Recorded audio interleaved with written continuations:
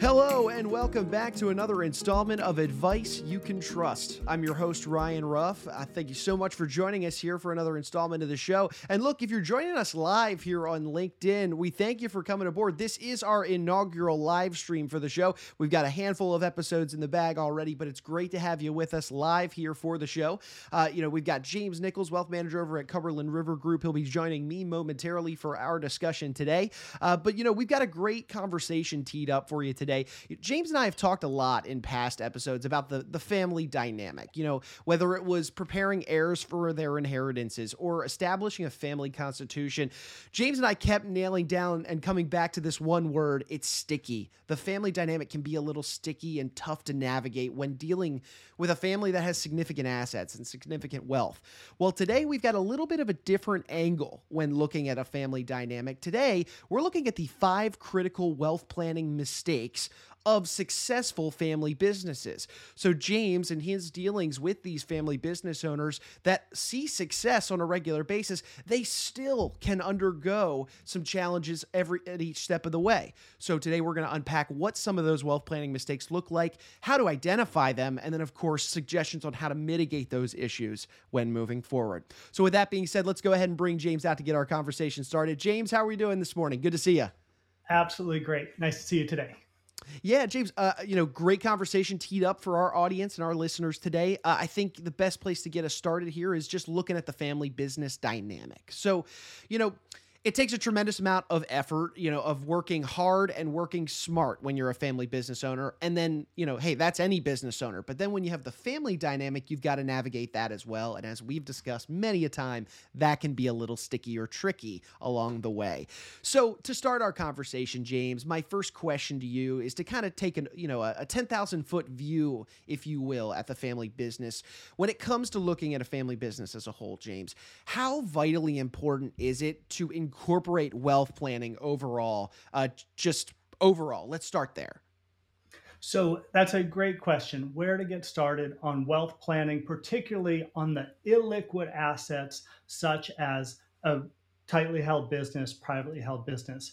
The key that we see, the key difference is that there's a big kind of wall in people's minds on the investment planning being something just for liquid assets. And then somewhere over in the business, the privately held business world, that being something kind of off the table. However, there's a ton of overlap, many efficiencies, particularly in the title work, that we see really beneficial, especially as companies start growing and expanding. In the last couple of years, there's been so much liquidity, so much benefit for small business owners to really merge and acquire and grow. This careful planning work is what we see the wealth planning really making a difference on.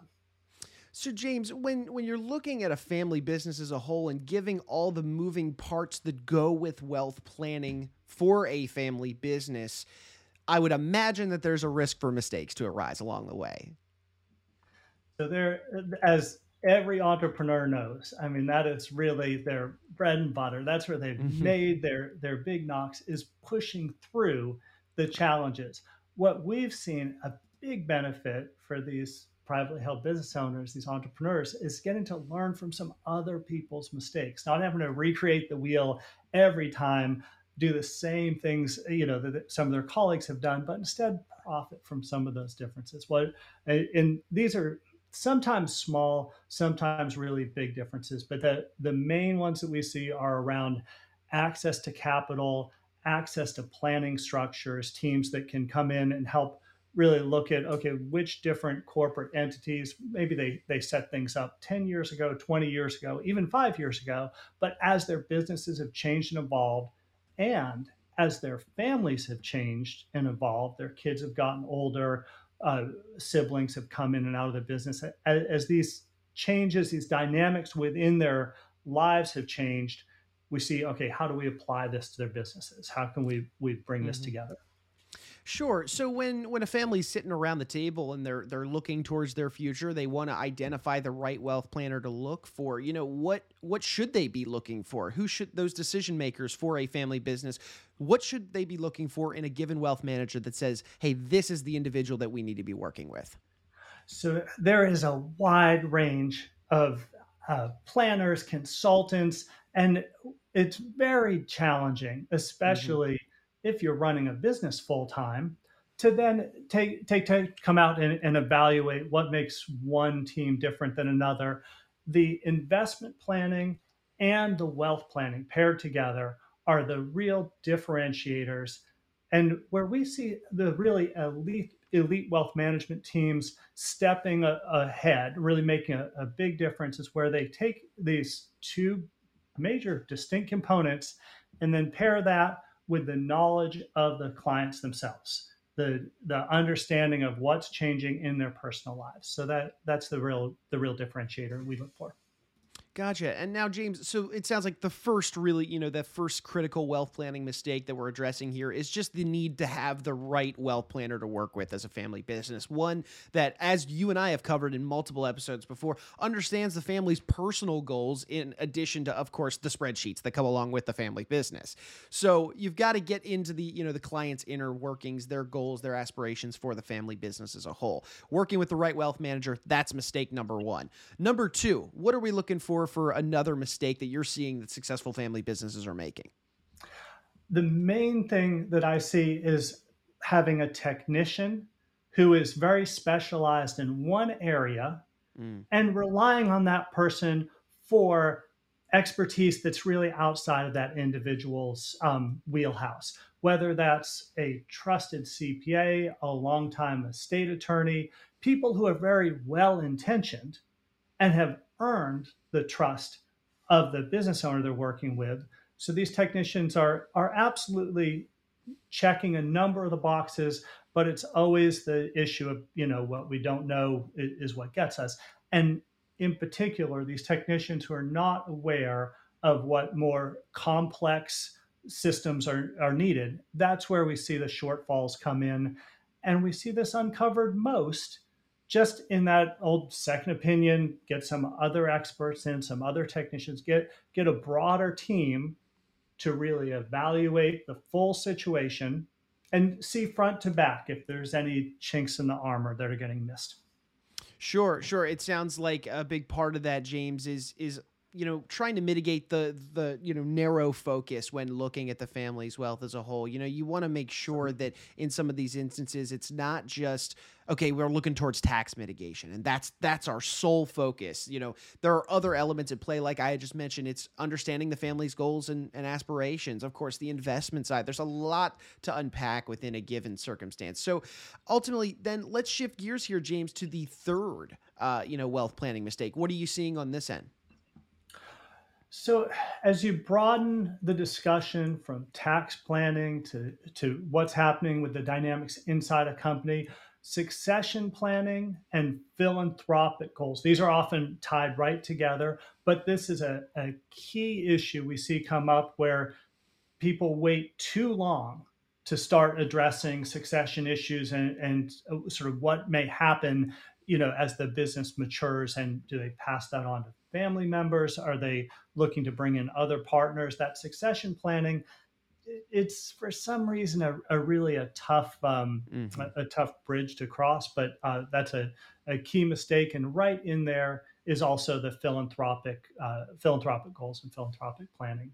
So these are all kind of what happens outside of the business, what happens next. Sure. And James, when you're looking at the family business dynamic, and this is a conversation that I'm sure comes up, do you ever find instances where maybe it's not the matriarch or patriarch, but it's the decision makers in a family business that are ultimately being a little secretive almost with some of the dealings of the family business because hey, maybe it's not time to share that some of this information with the heirs that will be later on. Do you find that any sort of secretive communication comes into play at all?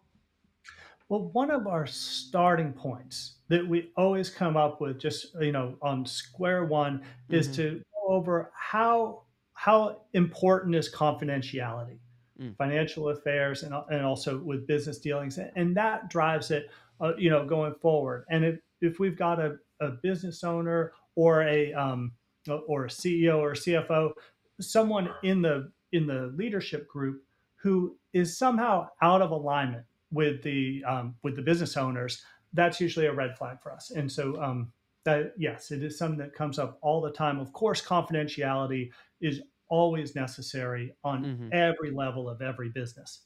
But our key is to make sure the confidentiality that's determined as okay, what's necessary, that's being maintained, and also the information that's needed, particularly by the business owners and family members, is getting passed through. Right. James, I love that you brought up confidentiality because, in the family constitution conversation, preparing heirs, conversation, you and I stress the importance of open communication on that front. And while, yes, that is extremely important when dealing with those elements, excuse me, there's also the level of confidentiality when it comes to the decision makers because hey, sometimes maybe sharing some of this information in a non-timely manner could lead to a mistake in and of itself. So love that you bring confidentiality up in today's discussion. Let's shift to the next mistake. What's another bigger mistake that you want to warn people about today that successful family businesses are making? So we talked a little bit about the technical side of Hmm. tax planning and that wealth efficiency area. But the other side to that is the wealth protection. And that is a key mistake, particularly in the last couple of years as businesses have grown so tremendously. We've had just a great amount of success among the private business owners we've been working with. And we've noticed one of the main issues is the wealth protection has not scaled with that. People leave out, whether it's liability coverages, trust structures that may, be for a different scale, but the wealth protection we see sometimes not keeping up with the success of the business growth. So that's the one other area we look at really carefully is the protection scaling so that if something, unforeseen occurs, make sure we've got really the bases covered. Right. And even, I mean, dating it back to our inaugural episode as a whole, when we took a dive into the stress testing process, James, this is something that is ongoing. It's making sure that your wealth plan isn't obsolete in months or years to come. We all know that the economic landscape of things change very frequently. So we've got to make sure our plan is being updated in regular, and real time with that. So good. I love that you're bringing that up into the conversation today. What should families be doing then if they're sitting down to look at their wealth plan? Maybe it's the first time that they've had an official sit down meeting after the COVID-19 pandemic with their respective wealth planner. What should they be doing then to make sure that their plan isn't outdated and remains relevant?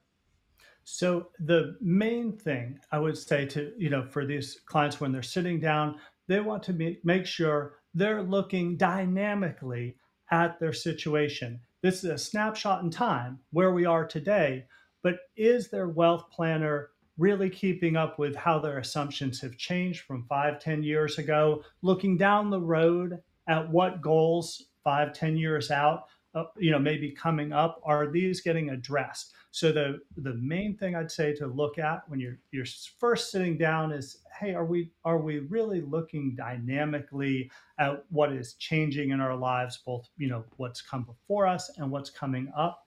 So that's a key thing to be watching out for. What questions are you being asked? Are these things that are starting to fill in the gaps? And in that context, are these taking into account the wealth efficiency, the wealth protection, the wealth transfer, the philanthropic giving? The way the tax code is changing right now is very, very interesting. We've had some great discussions over the last even 30 days. And as far as that goes, we're really interested in thinking about the wealth plans that we've set up in the past years. Are these ready to adjust? Mhm. Do we have really all the goals that may be on the table? Are these going to get addressed, in the event that Congress, Senate come in October and there's a change that's retroactive to April Right. 20th? Are we ready to really move quickly? So Mhm. having the wealth plan cover a really wide range of scenarios and also be able to act on that quickly. Those are the things that we're really watching for. Sure, sure. I mean, it's not a one size fits all plan. We know that. And obviously, that needs to be custom tailored, ever growing, ever changing along the way. Fifth and final, mistake today, James, that you're seeing successful families make. What is that fifth and final one?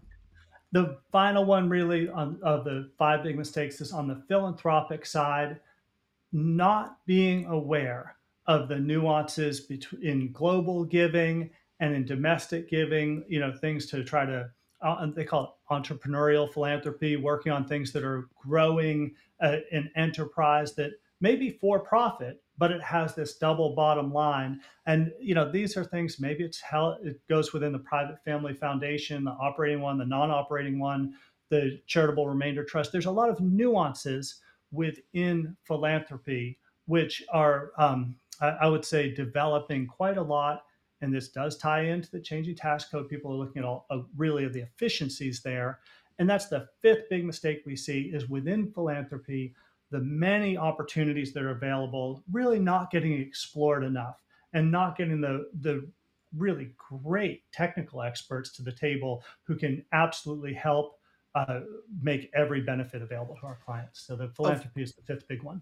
Right, of course. And I mean, if you want to even take a step back and look at it from almost like a public relations perspective, there are always intangible benefits that can come along with, philanthropic efforts. So there's a place for them, of course, within that. So making sure your wealth planner is up to date, or your plan rather is up to date with your wealth manager, to incorporate some sort of philanthropic idea is certainly beneficial. James, typically we would end our conversation here after the 5 critical mistakes, but I'm just curious, and this is an interesting conversation in and of itself. When you're working with family dynamic, a family business, I've just in my personal life, I'm exposed to a few family businesses, and there's this disdain, or there's this cloud over a family business when they're thinking about potentially selling. And the idea of selling is failing the family business. Do you have any instances of working with clients where they're thinking about selling, maybe part of the family isn't thrilled about the idea of selling? Could you dive into this for us a little bit, and why maybe it is not necessarily failing the family business? It's not always a bad thing to sell the family business that may have been around for a long time? Absolutely. And I would say, my favorite experience with this is rooted in the idea that, like, change is hard Mm-hmm. and change is good. And where I Sure. come back to that is with these business owners, almost all of the business owners we work with are these tremendous, individuals who started with very little, Mm-hmm. if not nothing, and really built up these great enterprises.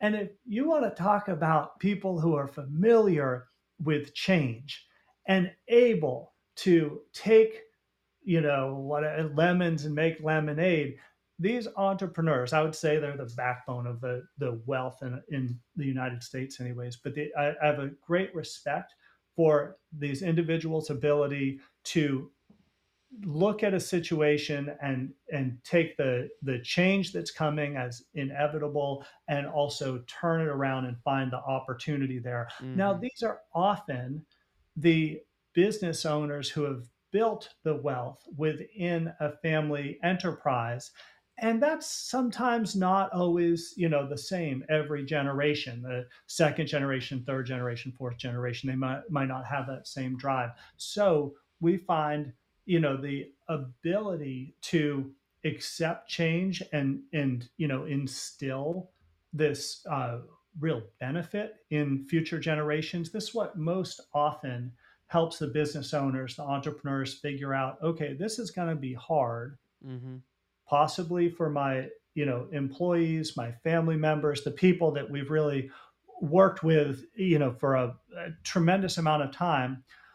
And as long as we communicate why we're doing it, why we know that it's fair for everyone, it's not just one person's getting singled out or left Right. off the bus, and that there's an upside for everyone. Generally, it's that change is hard, but change is good side. They can see, okay, this is something, it's just another chapter Mm-hmm. of many in their lives that they've taken, something that there's a little friction around, and really seen a great benefit to. So I think a lot about that question. It's an interesting one. Why? How Yeah. does this negative sometimes turn into a real positive? Yeah, and that's a lot of framing. That's a deep conversation, obviously, with your clients. Probably over a handful of meetings. But I was just curious, really. Just in my personal, interactions with friends and family members that run businesses. I know that can be a point of tension, but also a point of opportunity. I love how, with that, what might be viewed as a negative can be a great positive when viewed with the right lens. I love that. I want to just mention on there also, like, we can't minimize it. You said this is over a couple, half dozen conversations. Sometimes this is over a half dozen years. I mean, these are pivotal decisions. So not to minimize it, not to say, oh, change is hard and everybody just kind of rolls through it. No, these are big deals. And I would say for wealth managers, this is one of the real benefits of this role, where we get to work through these evolutions and see the outcomes that can be literally life-changing for entire generations. It's an exciting and very challenging set of decisions, no doubt about it. Well, family businesses overall, James, we know that they are part of this nation's backbone. The entrepreneurs that start the family business, obviously the family members that it is passed down to and carried on for generations. So today's episode, today's conversation applies to so many people out there. So, thank you for sharing your experiences with your different clients and the family businesses you work with. I'm sure there's a lot of great information that our listeners can take home today. So thanks, James. Sounds great. Thanks so much, Ryan. Alrighty, and we want to thank you, our audience, our viewers, those that joined us today live on LinkedIn for being here for the episode today. If you liked what you saw, you liked what you heard, feel free to comment, subscribe, share this information with friends and family. Ultimately, it's in the name of the show. It's advice you can trust. We're tapping into James's experiences, his dealing with clients, and providing some great solutions, recommendations that could be applied to your wealth portfolio down the road. So for James Nichols, I'm Ryan Ruff, saying so long, and we thank you so much for joining us for today's edition of Advice You Can Trust.